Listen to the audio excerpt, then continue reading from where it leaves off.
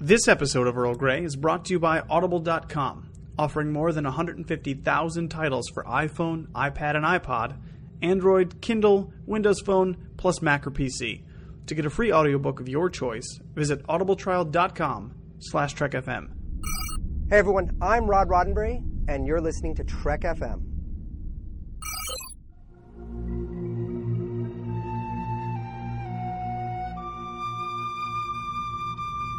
Tea, Earl Grey, hot.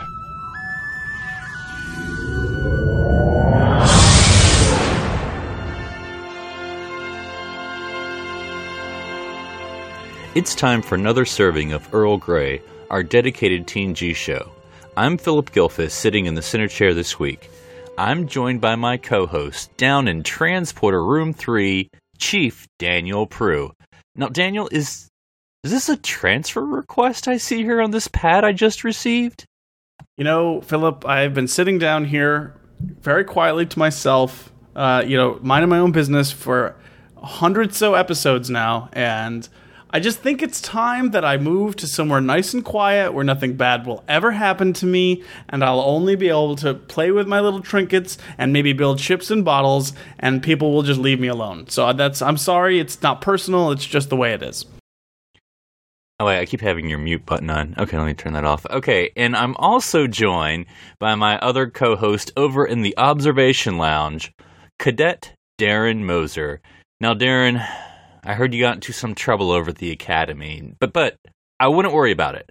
I think you can find life on a new starship. Maybe all you have to do is just change your name.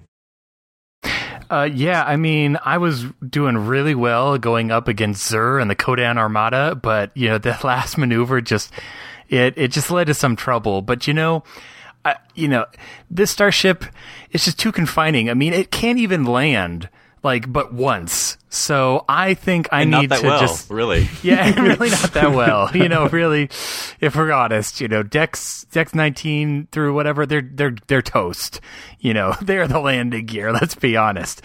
And so I think I need a new, a better starship, something that can, take off and land, do repairs. I mean, what if there's not a space dock around, Philip? It could happen. There's space docks everywhere. Why did you even worry about that?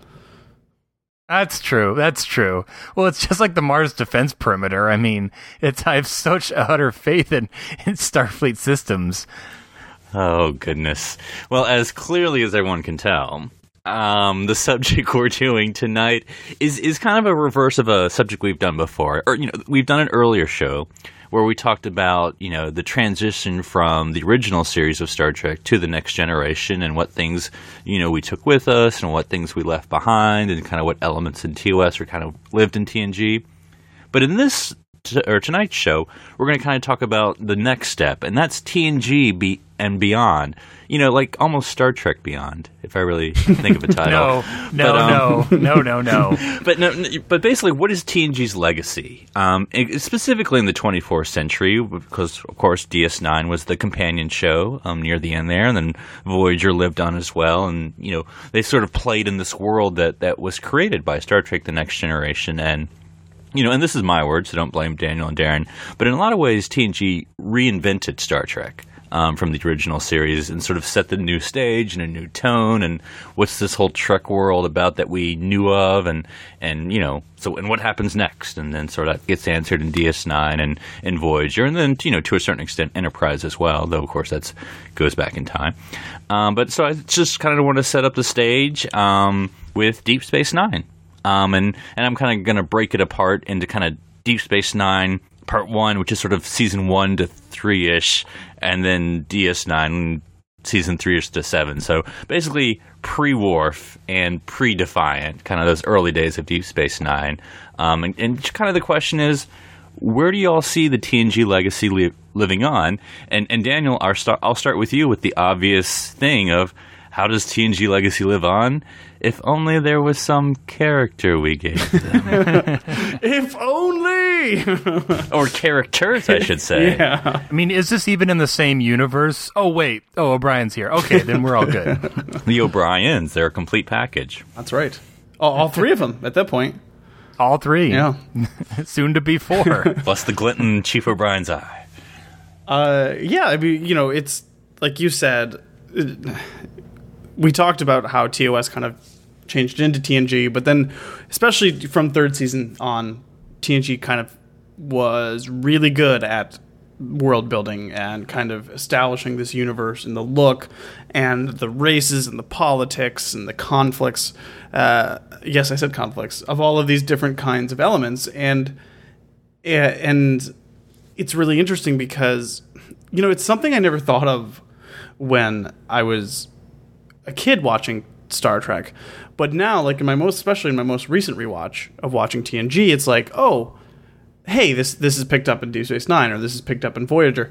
And it's funny to think, like, unless you have the mindset and you're thinking about what the writers were considering at the time, like, a lot of that stuff was obviously intentionally made that way. I mean, like, you don't think that, like, say, for instance, Ensign Ro, that episode, was maybe made to establish that initial conflict from Deep Space Nine, because that was probably just a kernel of an idea at that point. But, like, at some point they went from, hey, this is the potential that this could do, and we could do this other thing, to actively trying to set these things in motion in the Next Generation to set up all these future series.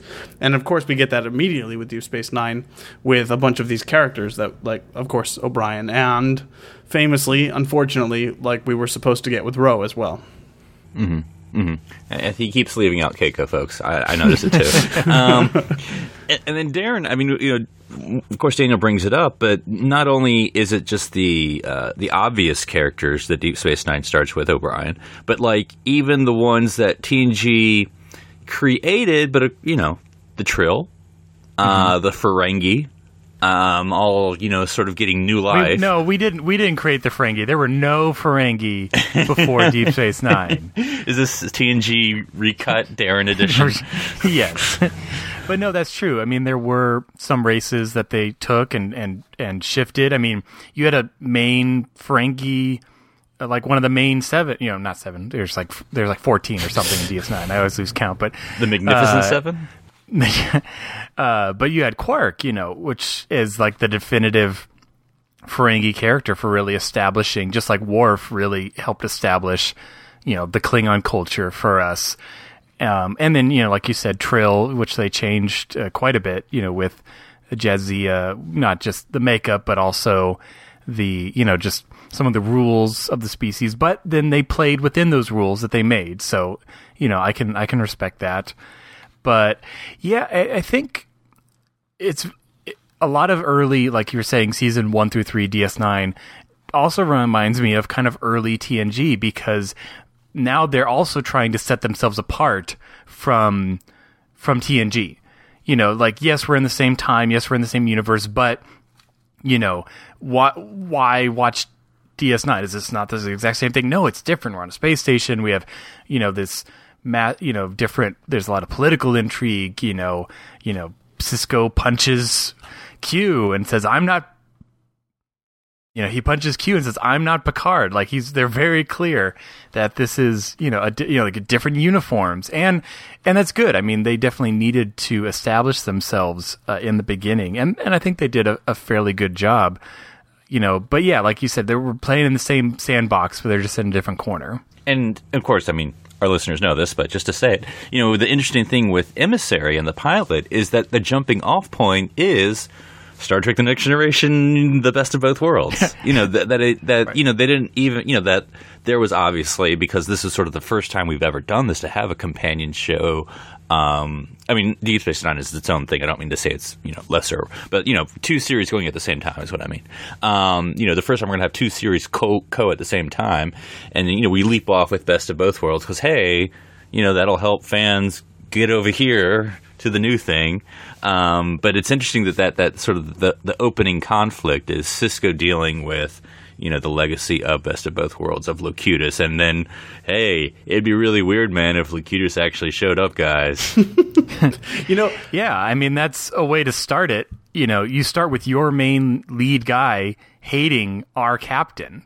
That's a bold move, but they pull it off, and I think, because they have that conflict starting off, how it does arc over the course of Emissary, not the other Emissary, but the DS9 Emissary, that it works, that it pays off.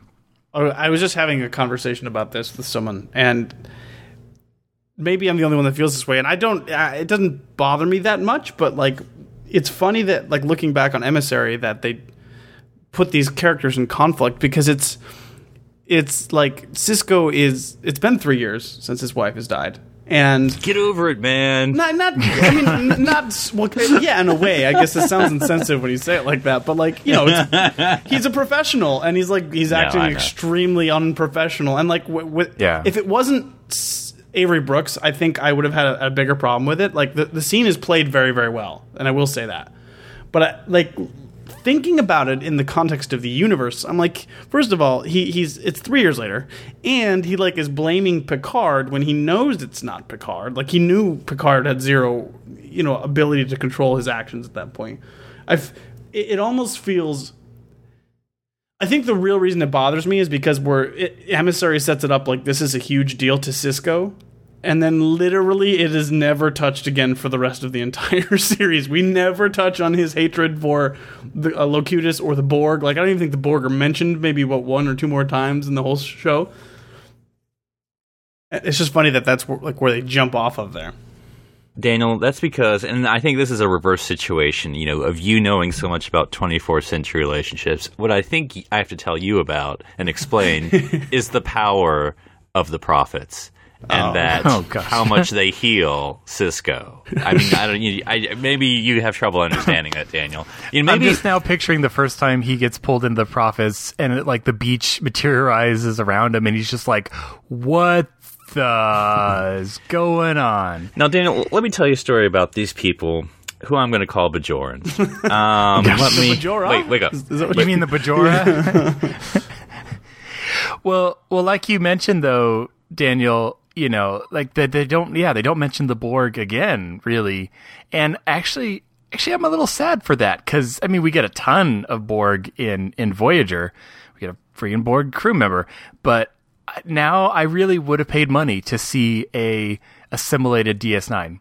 I think that would have been awesome looking. Like, they just, they make it they start making it into a sphere. They just keep crisscrossing and connecting all the pylons, and man, it would have been cool if maybe a ship from Deep Space Nine had fought the Borg. Well, they never mentioned that, did they, in Deep Space Nine? So I guess it didn't happen. Well, this is season 1, so we don't even have a ship. I mean, what are these runabouts gonna do? No. And I'll pick on you, Darren. One of the things we talk about with TNG is how much, they avoided TOS. Like, we're not going to have Vulcans. We're not going to, Kirk Scott. So do you feel like early DS9 was purposefully avoiding doing anything TNG, or was it well, we kind of have to because that's what people know, and how do you think they kind of played that? How much are we going to be like them? I don't feel that they were avoiding it. I mean, you have O'Brien. I mean, that's like having... And no one talks Spock. to him. But that's like having, Spock or, at least or McCoy or someone as a major part of your cast. There are the connections. So no, I don't feel that they avoided it, but I think the premise was different enough that they didn't really need to shy away from it. I mean...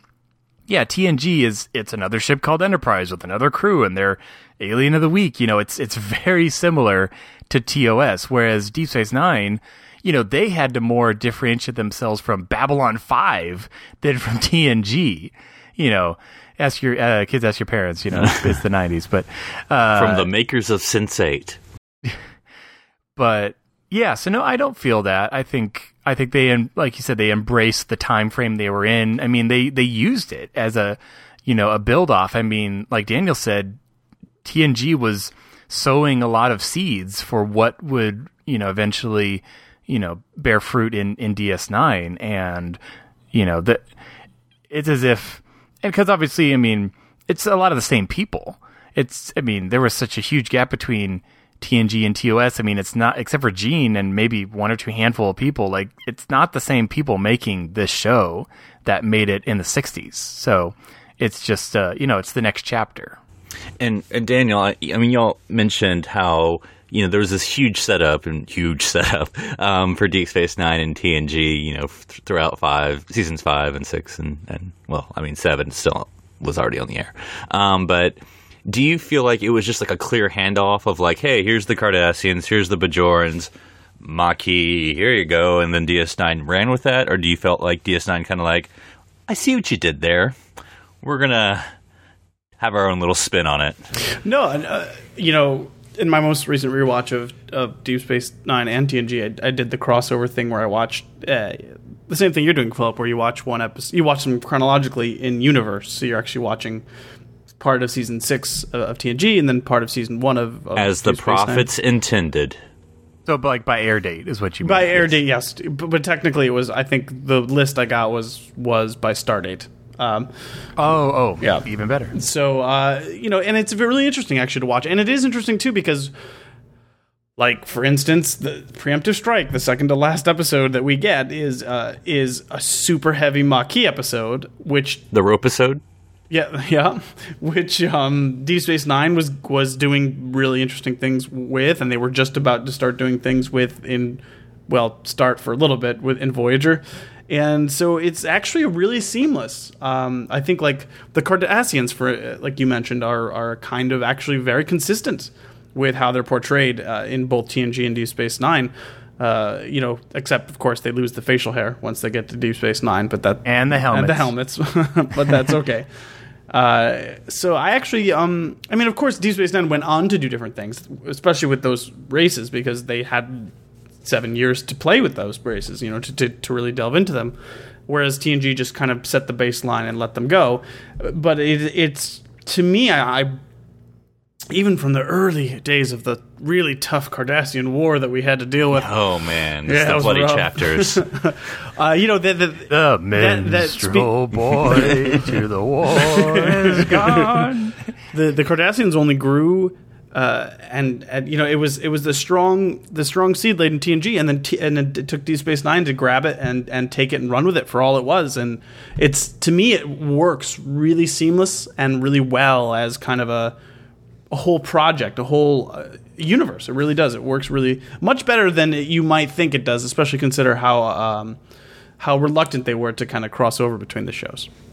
Now, and this is for either one of you, I mean, from my personal standpoint, so, watching TNG live, being, 6 and 7, I guess I wasn't as young as, would have been... You were younger. Yeah, no, yeah, I was 9 or 10, that would have been early TNG, but anyway. But, watching 6 and 7, so I did not watch Deep Space Nine when it came on, because I was like, I got TNG, I'm happy, and that was sort of my attitude. Now, did y'all watch Deep Space Nine, when it came on, and if so, what was y'all's thoughts, as TNG fans, now and then, to Deep Space Nine? Where you're like, oh, it's just like my beloved Trek, or you're like, oh, I see what they're doing.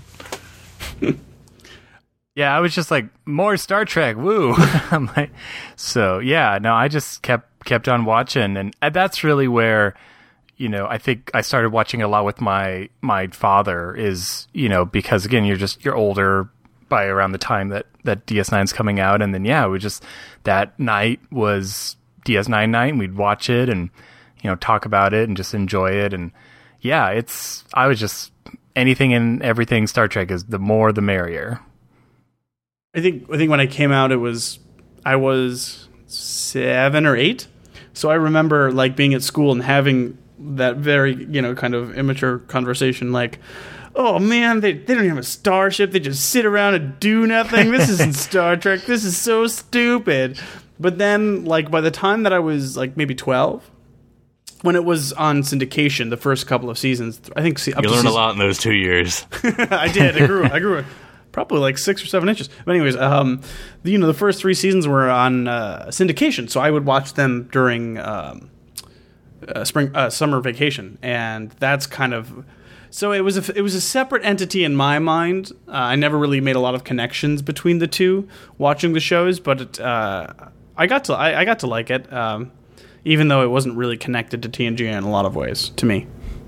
Yeah, and one thing about the TNG legacy was it easy to see, or is it even easy to see now? I guess at the time, could DS9 maybe either have that legacy of TNG or not, considering TNG's like this big shadow over the space station of like, we're still on the air, but it's cute that you're here too. That maybe fans who watch it now can, watch it separate. Like, oh, there's a TNG. Oh, let me watch this Deep Space Nine. That it's not maybe that sort of big brother or big sister thing that might have been going on at the same time. I think TNG is still the big brother, still has the shadow. I mean, it's still... Well, it's a big ship, let's say. Not as big as the station, though, let's be fair. Even though, someone could stumble on... Let's take, for example, someone who just saw some of the new, JJ movies, and they're like, oh, I wonder if there's more. And, like, someone directs them to Netflix or something, and they're like, oh, there's... They probably have heard of TNG, and they've heard one or two people say, oh, but DS9 is also really good, and if you want Voyager, it's... Whoa. How'd that get tagged on at the end? No, I'm just saying. And Enterprise didn't even made the list. We don't have the numbers in front of us, but I actually think, if my memory serves correctly, I think Voyager had a bigger audience than Deep Space Nine did. It's true. As far as viewing numbers in the 90s went, is on air. Like, that's why a lot of people refer to Deep Space Nine as like the stepchild, right? And like the Star Trek project that got ignored by all the bigwigs, so they got to do their own thing, which actually becomes a very integral part of that show, and really what makes it special and unique. They got to do their own thing because either the executives were worried about TNG, or once that was over, the executives were worried about Voyager, and they were like, Deep Space Nine's on. Let them do what they're doing. All that overlap, because like you said, the first couple of seasons TNG's still on the air, and then the last couple of seasons Voyager's on the air, and they're the gateway. They're the gateway drug. All right, and then one last thing maybe about the early seasons of Deep Space Nine, unless y'all have something to say. So sort of like the companion years, we'll call it that to make it a little bit easier. Tone, like we've been talking about like the stories and the characters, but let's just like the overall tone of the series. Here at Earl Grey and here at Trek.fm, we try to combat the cartoon, stereotypes of like TNG doesn't have conflict. Deep Space Nine's just so dark, Is that true or not? So, but like, what do y'all think of sort of like when we think of TNG, what we think of what we love and what we about the series and all the characters and the stories and blah blah blah, and Deep Space Nine? Do you all think now and then that it was so radically different, or is it like, you know what? No, this whole thing that we've created these past 6 years, of Star Trek Next Generation, it's definitely living on here. Or did you think it was sort of like, you know what, this is our chance to start a new kind of Trek, and we're going to try and do that? So I literally, this metaphor just popped into my head, so I don't know how well it's actually going to play out as I say it. But TNG is The Daily Show with Jon Stewart, right? It's the big one. And then Deep Space Nine is Last Week Tonight with John Oliver, where they get to spend more time and really, really drill down on these things. So they get to, it's a slow burn kind of show. So it's much... Who's Voyager? Daniel? I would say Stephen Colbert, but it doesn't... and is Enterprise the Larry Wilmore show? Is that what you're saying? Revert emergency power to analogy. No, that's a really good analogy, Daniel. I think that makes a lot of sense. I mean, the Voyager part, we weren't really trying, but so I don't think. I mean, I guess I do agree with people when they say it's definitely the darker of the shows, but especially in the early years, especially like you were mentioning, Philip, the crossover years. It doesn't get like that. I mean, occasionally it does, but so does TNG occasionally. So it's like, it's in tone, it is a little more, it's a little slower, heavier for the most part, but it doesn't get too crazy, I don't think, until the war arc, of course, and that's later on. Yeah, I agree. I feel like, especially like the 1 through 3-ish we're talking about now was very TNG tone, but just a little more mature. And I think a lot of that has to do just with, who's the showrunners, who are the ones pushing the ship along, the station along. Well, apparently O'Brien pushed the station and that's along for one in the episode, pilot. and then it doesn't go anywhere. But yeah, I think the tone, was very light or very consistent with TNG, in the first few seasons. I think of a lot of the episodes that they have drama. I mean, it's a dramatic series. It's not a comedy series, but I think, it definitely. I think I see what you're saying. A lot of people are color DS9 as a whole, as this, gritty wartime, drama. And it's like, even during the war episodes, even during the last 10, They took time to take me out to the holosuite. Yeah, they have time. We gotta. Let's play some games. Let's Alan Moraine count to 4. Let's just. But yeah, no, I think and that's the best of Star Trek is when it knows it goes back and forth, and it's not. It's not Babylon 5. It's not this giant space opera. Of conflict and intrigue. It's Star Trek.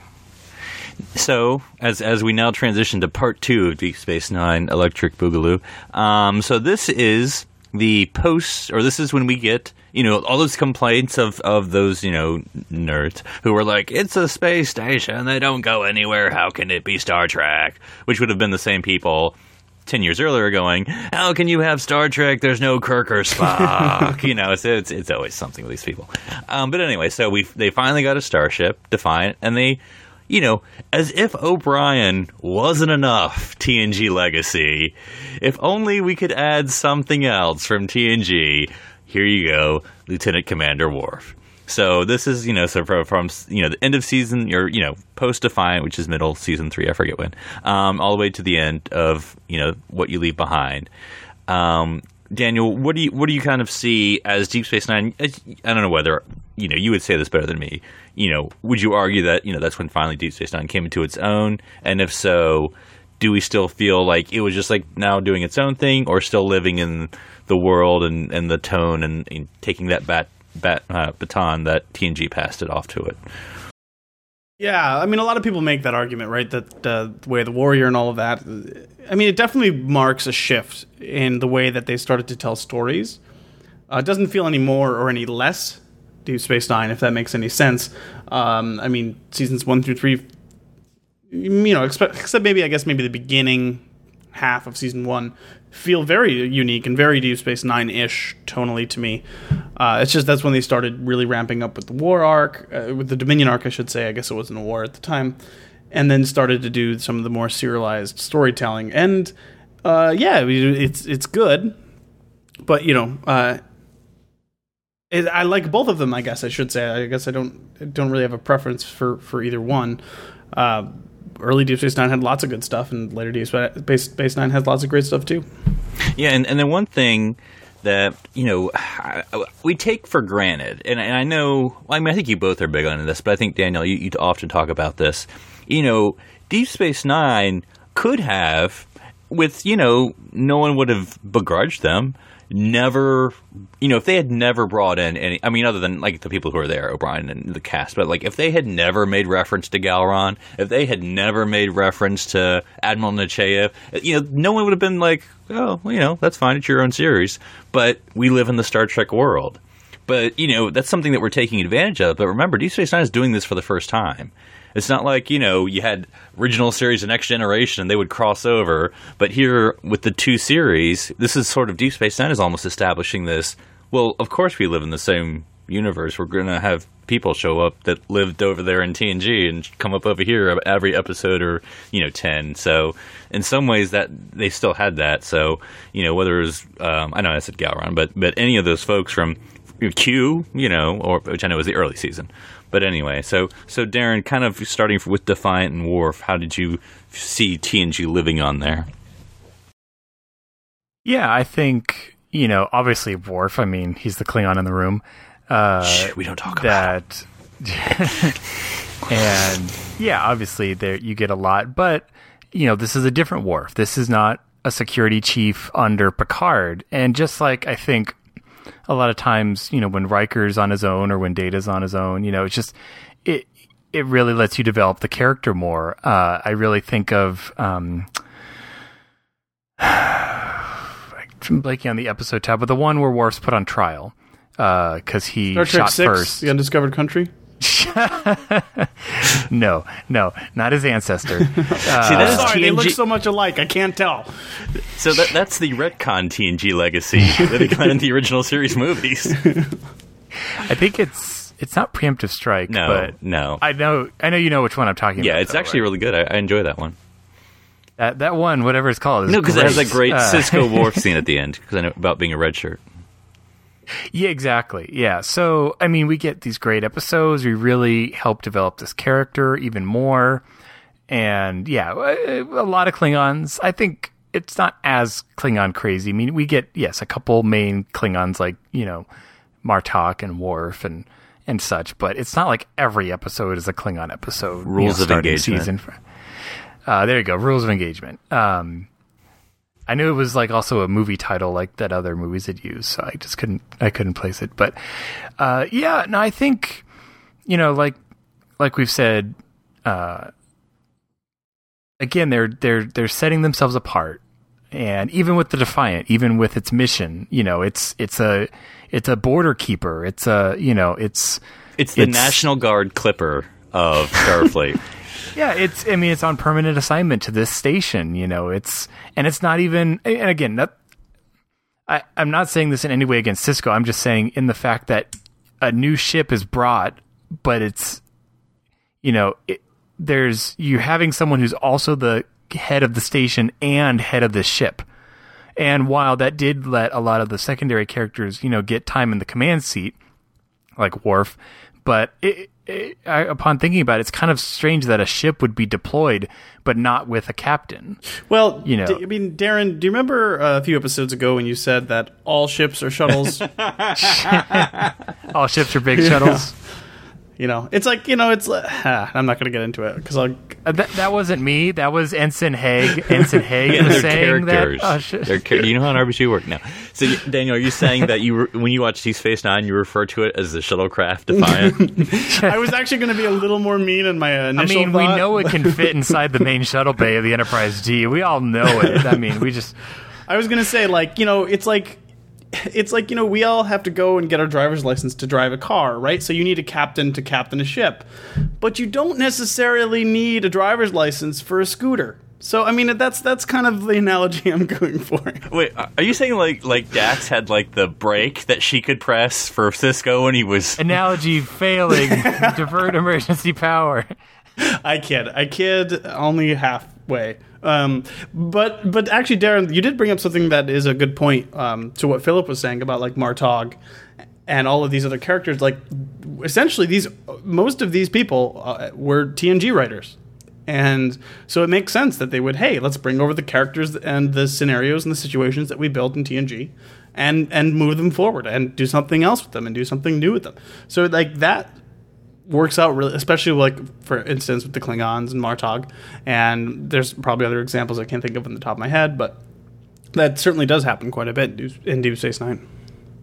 And of course, one thing, TNG, not always. Because again, I hate to get into. We often have these stereotypes that may not be true, but TNG ostensibly is about exploration, right?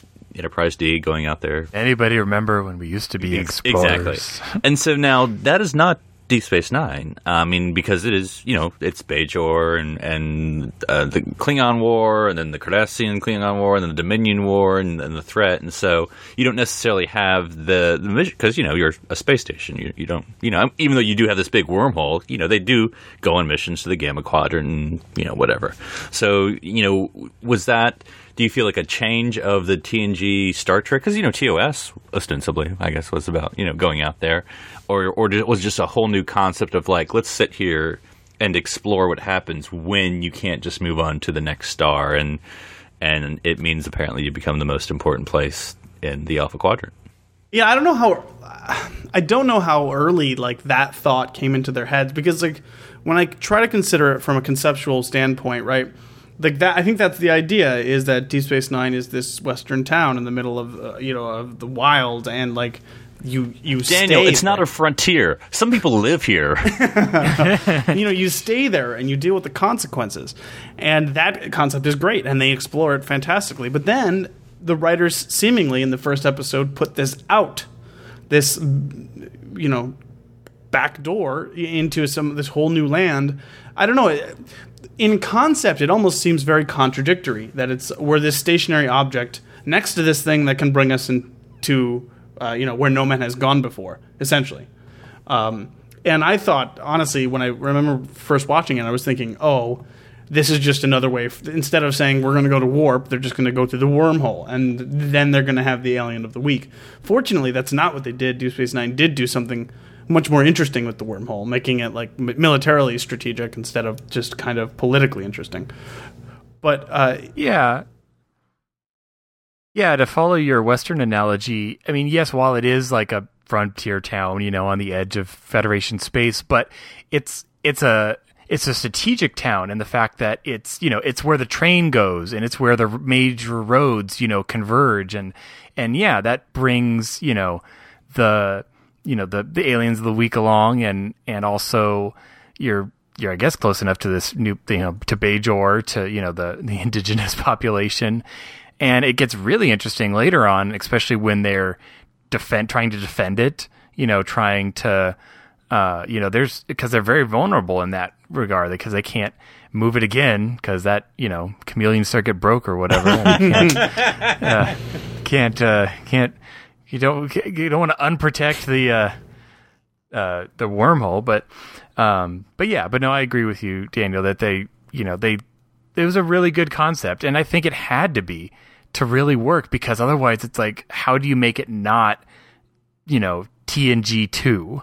That's the same thing again, you know, that it's like Star Trek needed to evolve. I mean, that's why I firmly believe like that whatever new Star Trek we get is going to have to be dramatically different from what we've had before. Television's changed. Television changed radically between 87 and 93 or 91 when, you know, DS9, you know, began. And so I think you have to keep pace in a lot of ways, you know, with your stories. And I think DS9 did a great job of that. All right. And speaking of Star Trek Beyond, we are now going to talk about the other series, and that is I'm going to make a video. It's Star Trek Voyager, of course. Star Trek Voyager, the other 24th century, you know, series. Exactly. And you know that place the Enterprise D would visit like once a season? What would be cool if a starship was there the whole time? You know, it's like Deep Space Nine. We're going to explore this whole Delta Quadrant that the Enterprise D would visit, you know, every other season, for a couple minutes. But, you know, anyway, so here we have, you know, obviously, so Deep Space Nine is, you know, TNG's off the air, right? So you get that chance to really think about it. I mean, even though the movies are now... And to make sure it doesn't come back, they crash the ship. Right. So, but you have the movies floating around, certainly, during all this. And Deep Space Nine is sort of creating, you know, its own thing now. And now we have Voyager. So I'll go to you first, Darren. Give Daniel a while to think about all the wonderful things about Voyager. But in Star Trek Voyager, whether the early years or any part of the series, because, I mean, we can make breaks, but I always think there's sort of a cleaner break with Deep Space Nine. But with Voyager, where do you kind of see TNG living on there in this world? Like, you know, we don't have Occupants in TNG, or I was going to say we don't have holographic doctors, but of course we do. But of course we took that from Voyager. But kind of where do you see TNG living on in Voyager? Well, I mean, the first thing, obviously, you think of is the Borg. I mean, that's... were they in Voyager? Yeah, you know, it's actually called Voyager. But I think also just the general premise. I mean, besides the whole we're, you know, stranded in the Delta Quadrant, it's basically the original Star Trek premise of we're out here on the frontier. I mean, there was no Starfleet around really in TOS. I mean, they're like... Many times they're listed as the only ship in the freaking quadrant, whatever. And you know what? Voyager never used that. They totally could have used that. Captain, we're the only ship in the quadrant. Well, I guess it's up to us. It's like, we know, Harry. I mean, come on. It's like, pay attention. You don't have to point it out. But hang on. But to be fair, if that statement was made before Equinox, they would have been wrong. They would have been lying to everyone. So you got to be careful. Well, that's true. But yeah, so I'd say, you know, the Borg, the general premise as far as, you know, a ship that is, you know, sailing, you know, it has a destination. It's not just exploring it. And that I think is also why Voyager is so successful, in the fact that it's not just, again, TNG 2. It has stakes, you know, whether or not those stakes were used as effectively as they could be, or, you know, that's to be seen. But I'd say... but yeah, I'd say also,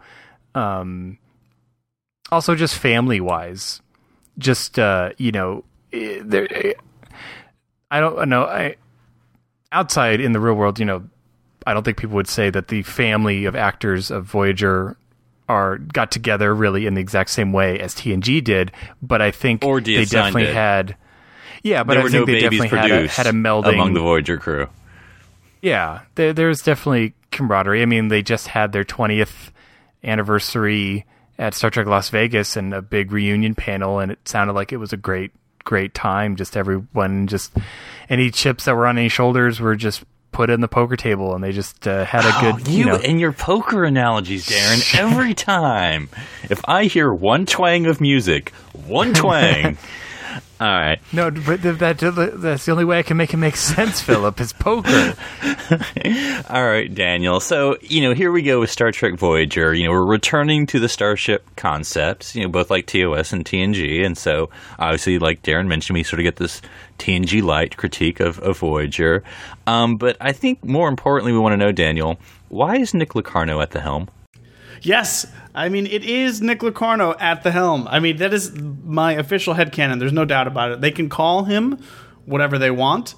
One of the really good things that Voyager did was always leave his discretion completely ambiguous. So we never actually do get to find out what that was. And in my head, we don't need to know because we saw an entire episode about it in TNG. So, I mean, we've got O'Brien in Deep Space Nine, we get Locarno in Voyager. It just makes sense. We're throughout all of these other series. And another thing that always comes to me when I watch Voyager, that really, really just eeks of TNG is the set, because you can tell the sets are very, very, very clearly just redresses of not the bridge so much. I don't even know if the bridge was a redress, but like the corridors and the sickbay and engineering as well, I think, right? No, but specifically the mess hall. Well, after spending all that money making Cardassian architecture, we're like, can we save some money and use some Starfleet stuff? Because we have it. It's just been sitting here the whole time, guys. There's no more Enterprise, so we can just take it. I think there's a few letters left in the alphabet, Daniel. Yeah, and it's interesting. We can, and here's the specifics, because I sort of joked that the Enterprise was in the Delta Quadrant, but you already mentioned the Borg, Darren. There was someone else we accidentally left off in the Delta Quadrant, and Ferengi. Yes, everyone's favorite. I know people hate on this episode. I like this episode. I mean, it's not the best, but I think it's just so clever that they're like to use them from that TNG episode. It just makes me smile, because it's just like, oh, the two Ferengi that got left, why not? I mean, someone was watching their old VHS tapes and had a good idea. So you're saying is it the prize or the price? I can't remember. Price. The price. So you're saying, Darren, the price is basically space seed for you, of like the way that episode should end of like, I wonder about this seed we planted in the Delta Quadrant. If there was ever a Voyager movie, that's what it would feature. The Wrath of the Ferengi. I don't know if I'd go that far, but yeah, no, I think the Ferengi are fun, and I mean, they got to find their way into every series apparently, somehow. But yeah, no, that works, and the times that they do tie it together. I mean, I think that's one of the reasons like the Equinox storyline is so unique, in that it's this other Federation ship, and it's kind of been on the same road, and but very different morals and very different characters, and it's very much what if. And I think that's a great two-parter. I'm glad it wasn't just a single episode. I've heard people say it would have been great if that had been like a season, a seasonal arc of interacting with the Equinox or trying to get the Voyager back, So like if there had been like two ships, and then they had made the captain like an admiral, and I was going to just bring that up. Yeah. Oh, am I describing another series? One other moment to me in Voyager that just sticks out off the top of my head. I'm sure there are many like this, but that robot episode with B'Elanna. Oh yeah, I'm blanking on the name. I know what you're talking about. She finds the robot and drone. No, not drone. No. It's an early one. It's like season 2 or season 1. Prototype. Yes, yeah. Prototype, yeah. And then, there's a name drop of Data, which is really interesting. Oh, because, Yeah. Everyone's like, Data! I can see Daniel's half paying attention to the TV zone Voyager. Oh, damn! Wait. Is T-Bone vintage yet? Can I rewind? It's B'Elanna Torres, too, of all people, which, I guess maybe she's had time to brush up on Starfleet engineering manuals, and they probably have lots of information about... Daniel, I know you know this, but let me remind yourself, Data's like the Kim Kardashian of the Federation. Everyone knows Data. Oh, boy. That's an interesting way of putting it, I suppose. Well, look, he has a crazy family that would make a great reality show. That's true. The Soons. Keeping That's up right. with the Soons. It's true. I would watch it. I would totally watch it. Well, except for Brent Spiner would play 9/10 of the characters on the show. So, but did we feel like because you have TNG? I know I'm repeating myself. You have TNG, and then you have Deep Space Nine.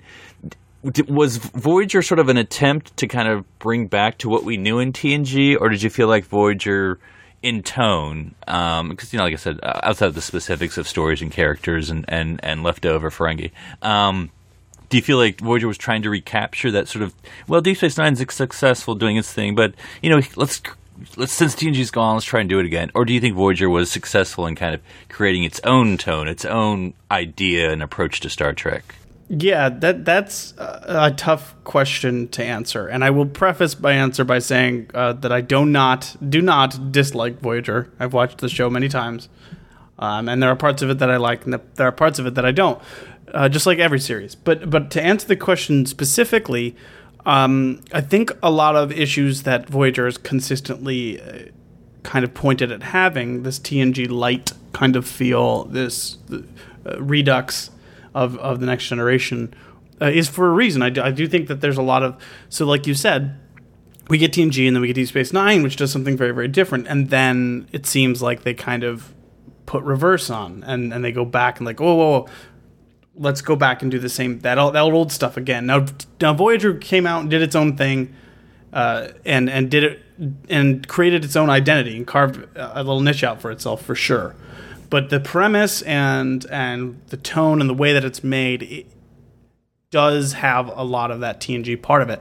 What would have been interesting to me is to see, and I don't even know how they could do this because I'm not a writer, but as much as Deep Space Nine shifted from TNG, I would have loved to see Voyager shift from that as well. So, I don't even know how you would do that, but it didn't feel like... Voyager has this premise, and then we just get 7 years of that. Yeah, and one thing in this whole topic, I admit, is a little selfish, is that because, as we look through all of these Star Trek series, and especially the 24th century ones, so that's why I'm being a little selfish here as far as age goes, but I would be interested in how a TOS fan, and by that I mean someone who grew up either with the reruns or the originals, how they view the different 24th century shows.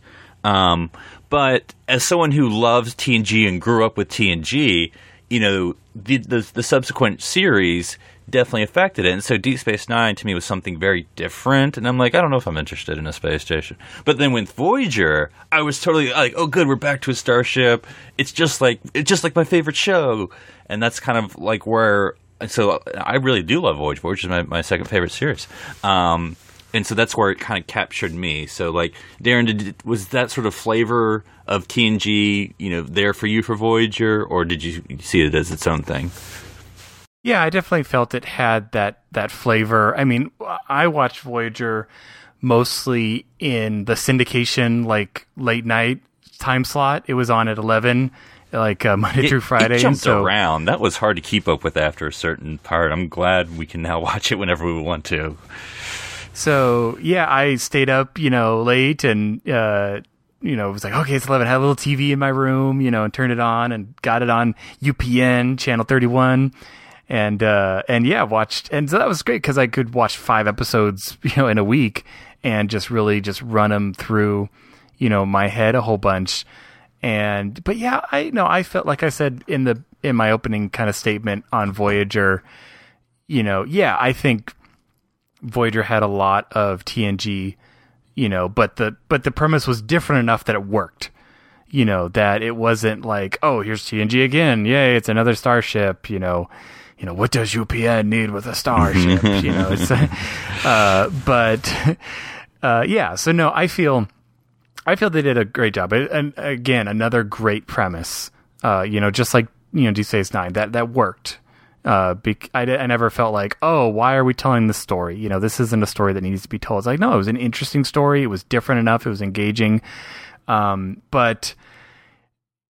And that's true, because in some ways, like we're talking all about this universe that's being built by TNG, but really it's just the principles, because we're not even in, for all intents and purposes, we could be in a whole nother galaxy. Like every alien's different, you know, I mean, except the Borg, but you know, but a lot of the things they're dealing with are very different. So yeah, but I think but because it's still Starfleet, I think in some ways, because they're the only ship, you know, it just really, and that they're, you know, we're going to be one ship, Starfleet ship, you know, that harkens back to a lot of what is established by Picard and even by Sisko, you know, of what to expect. Yeah, and and for listeners, please know anything that we're talking about, we're not trying to denigrate any other shows by any means. But like, you know, TNG, this is the flagship of the Federation, so this is supposed to be the, you know, the best of the best. Whereas, you know, with Deep Space Nine and with Voyager, it's just supposed to be like, you know, this isn't the flagship space station or the flagship,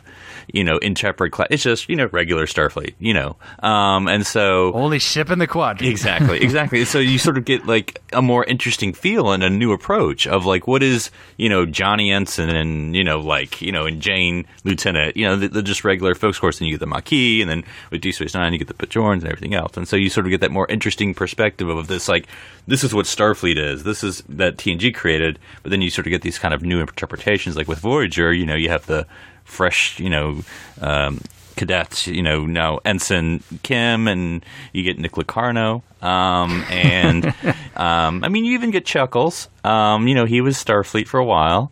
And of course, Janeway herself. And I'm just picking on the Starfleet people. Yeah, and so that's sort of to me, a very interesting thing to see of these principles, right? Because that's Janeway. She's all about her principles, about, you know, what would Starfleet do in the situation, and which, of course, when you ask what is Starfleet going to do in the situation, I already ask, what would Picard do? And so it's always interesting to see how those match up.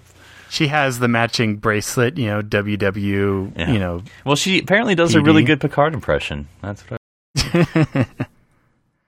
You know, I was thinking too that while you were talking, Darren, that maybe that analogy that we were giving before actually really works, because if TNG is the Daily Show and then Voyager is the Colbert Report, in a lot of ways they share a lot of similarities, and there's a lot they have in common, but they like you said, it's a different flavor, it's a different twist for those shows, and there are fans of both and fans of each, and it's I actually think that analogy kind of works for Star Trek, although it obviously it comes after, much after Star Trek. Well, if El Sadig had ended up being actually cast as the commander in Deep Space Nine, then he would really fit into the John Oliver. Yeah, yeah, that's true. That's true. And I'll have to admit, you know, now that we have the remastered TNG on Netflix now, I never noticed before that Picard does go to camera 3 a lot.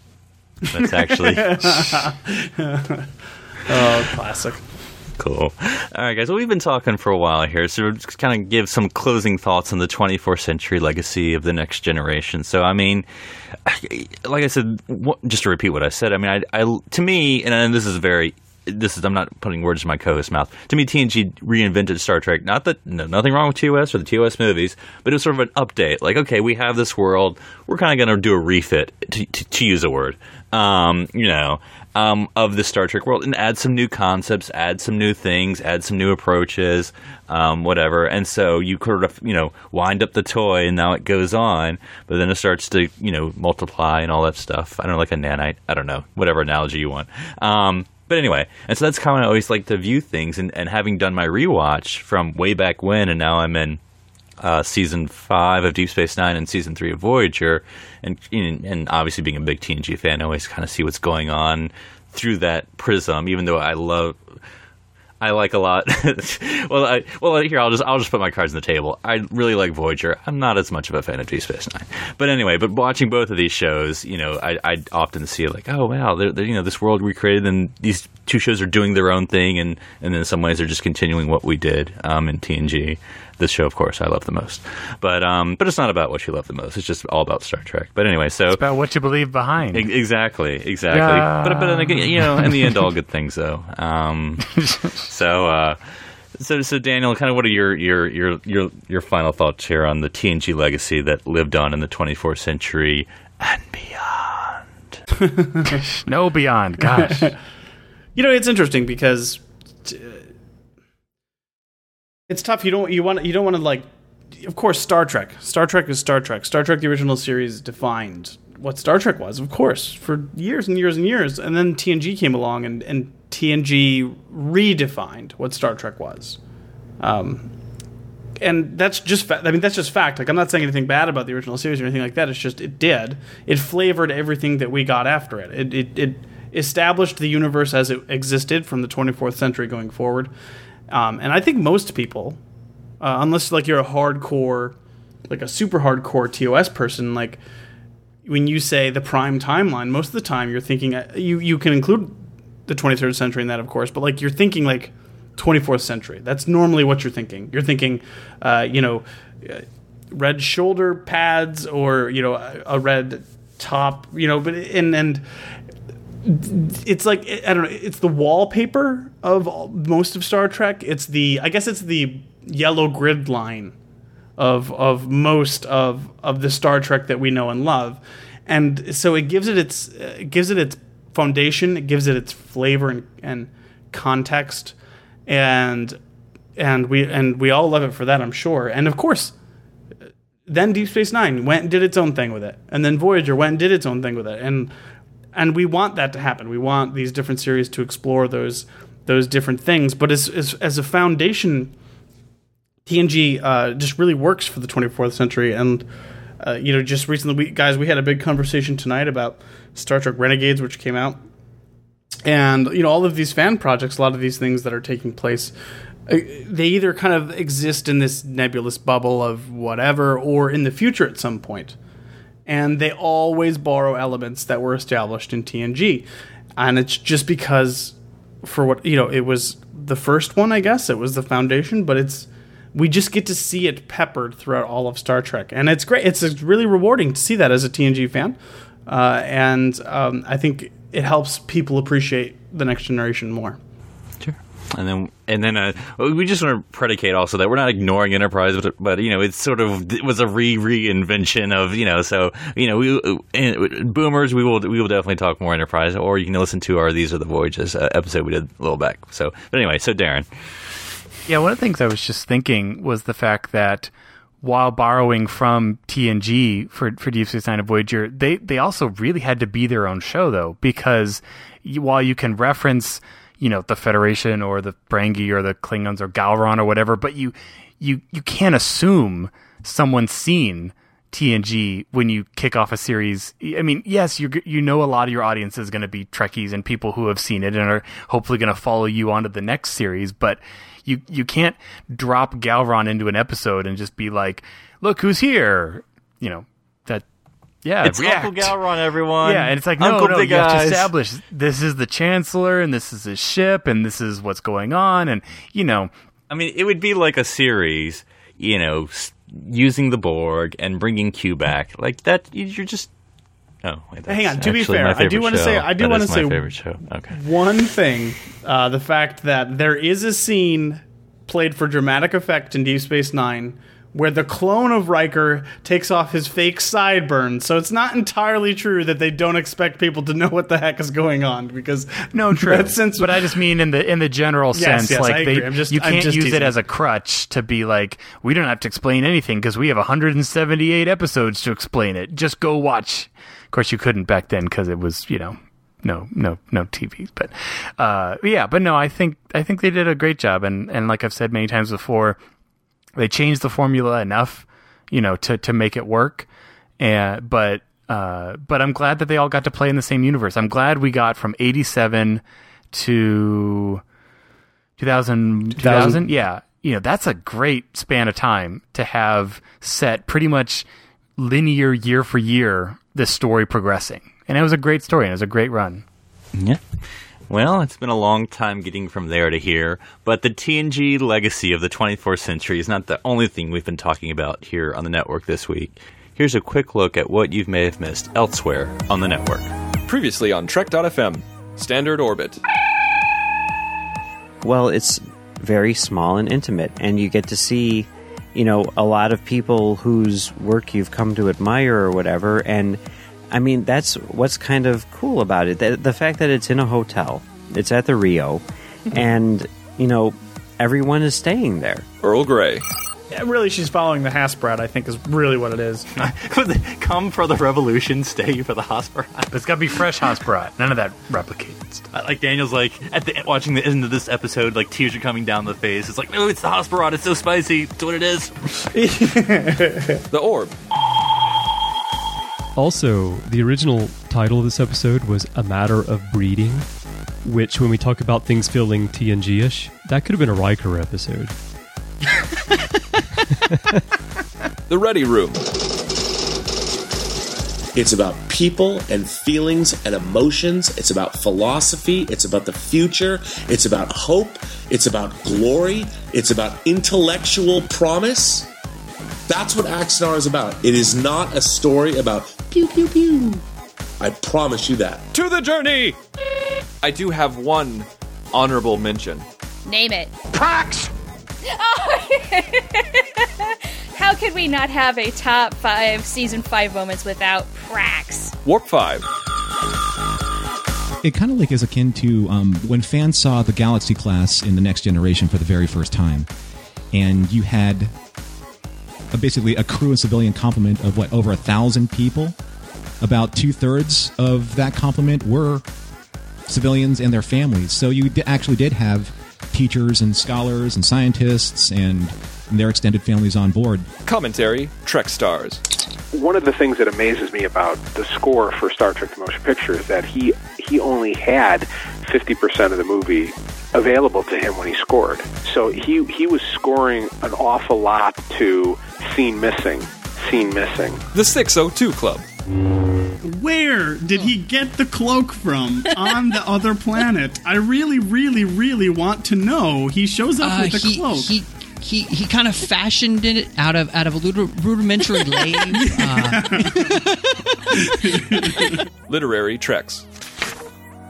It's a small point, but I thought it was really interesting to have here in the book because, again, that's what Star Trek Deep Space Nine has really always done for Star Trek, which is kind of make faith okay in the Star Trek universe and show how it's valid. And so I thought that was a really nice in it. Again, it's a tiny point in the book, but I thought it was pretty powerful, at least for me, who is somebody who is a faith. So Axanar, the official podcast.